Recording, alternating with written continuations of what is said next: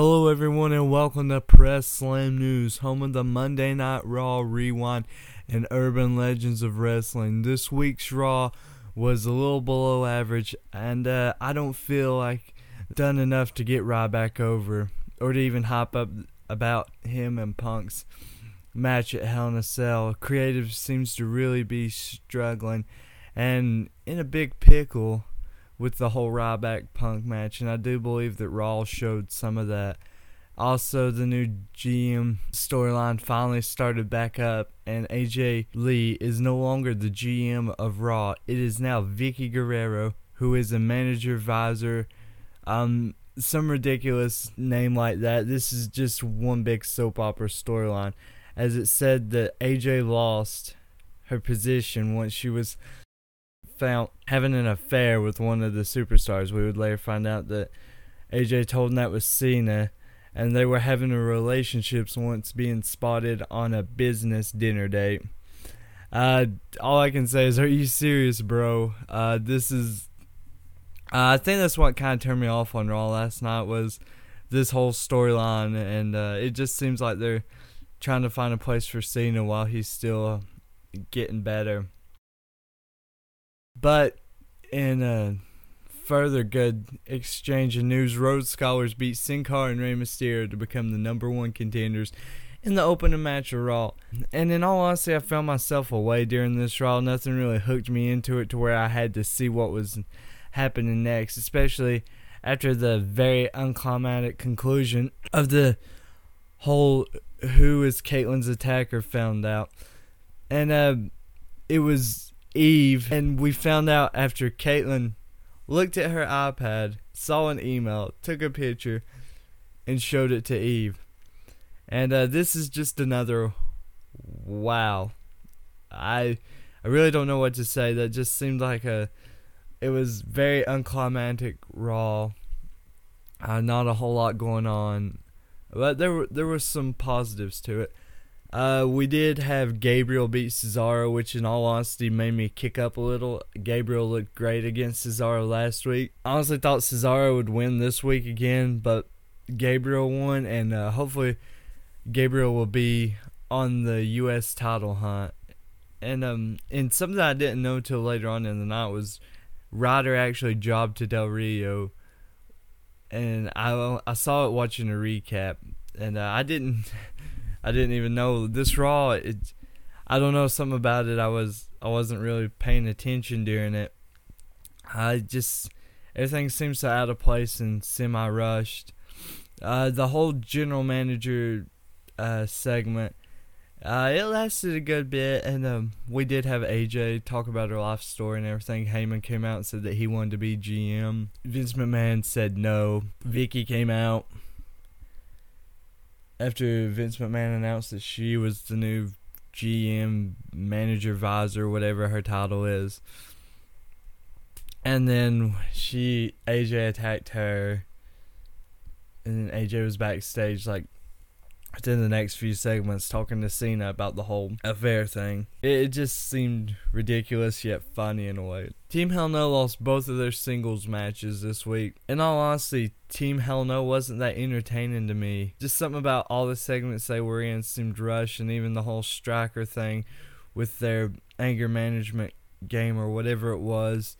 It just seemed rushed and seemed like, I don't know, some things I was getting into on Raw, and some things I was just begging for them to be over. And as bad as I hate to say it, as much as I like Team Hell No, this was honestly one of those segments. The main event was the biggest lumberjack match on Raw ever. It was 30 superstars outside the ring with World Champion versus World Champion, CM Punk versus Ryback. It was a good 20-minute match. They got through out a few times, I remember. Sheamus hit white noise on Punk. Punk was out. Sheamus got in the corner to set him up for a bro kick. Big Show come in. One arm choke slammed him from the other side of the ring. Punk got the 1, 2, 3. Sheamus did bro kick. I think it was Cesaro, and I forgot who the other person was that he bro kicked, because they were interfering. The ref was trying to get them out, and that allowed Big Show to get the choke slam on. After that, Ryback came out. And I thought he was just going to dominate like all the hills, and I was hoping for that in a way, but he hit quite a few finishers. He hit a very cool looking powerbomb on Punk, and each finisher Punk would roll out of the ring, and the Lumberjacks would throw him back in. Show ended when Ryback did a press slam to Punk on the heel Lumberjacks, and they all laid out. And this Raw wasn't very strong leading up to Hell in a Cell, I don't think. At first I thought it had been maybe just me, maybe I just wasn't into Monday Night Raw that night. But I talked to some people on the chat room that I was in, and they were even talking about how just weak it seemed going in to Hell in a Cell. And it really seems like creative is struggling. I mean, I've seen some of the Ryback versus Punk matches on YouTube from house shows and stuff, and they're not bad, and I can only imagine what it'll be on the pay-per-view atmosphere inside Hell in a Cell, to where it'll mostly probably just be Ryback dominating Punk. If they were allowed blood, Punk would be real bloodied up and everything. This Raw would probably get a 2 out of 5 stars. Everybody just seemed out of place. Whenever you can make Cena seem out of place, something's up. If I missed something big, I'm sorry. Something about it, I just wasn't jumping into it like I usually am and jumping out of my seat. It was mostly just laying back and like, I wish this Raw was kind of over, or just I wish I could go to the main event to hopefully be redeemed by Ryback coming out there and like just dominating all the superstars. But he did dominate Punk, which is good. There's been a lot of rumors going around about how they're going to have the finish at Hell in a Cell. Of course, they can't have a DQ inside Hell in a Cell.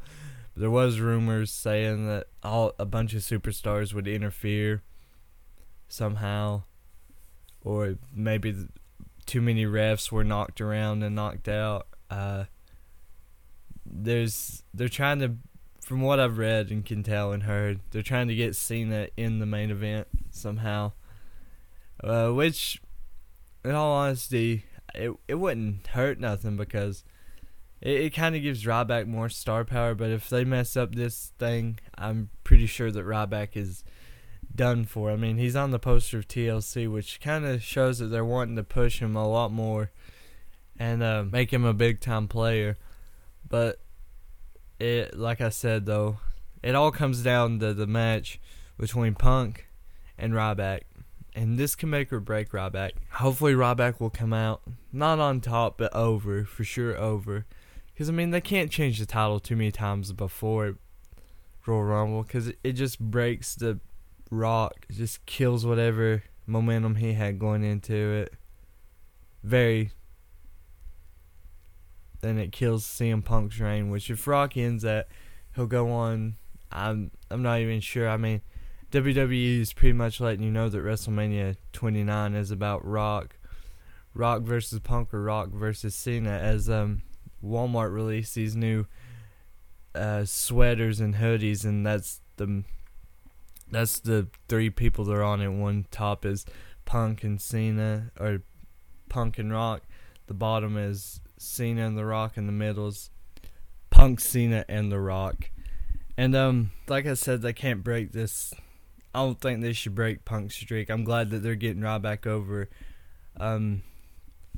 Should he have a shot at the mid cards? Because he was beating jobbers, and then he beat The Miz, and now he's in the world title picture. It seems all rushed and fast, but hopefully they're going to have something big to where they can just pull it off very nicely and not hurt anyone, just help Ryback get over. Thank you for joining us here at Press Slam News. Don't forget to like, comment, subscribe.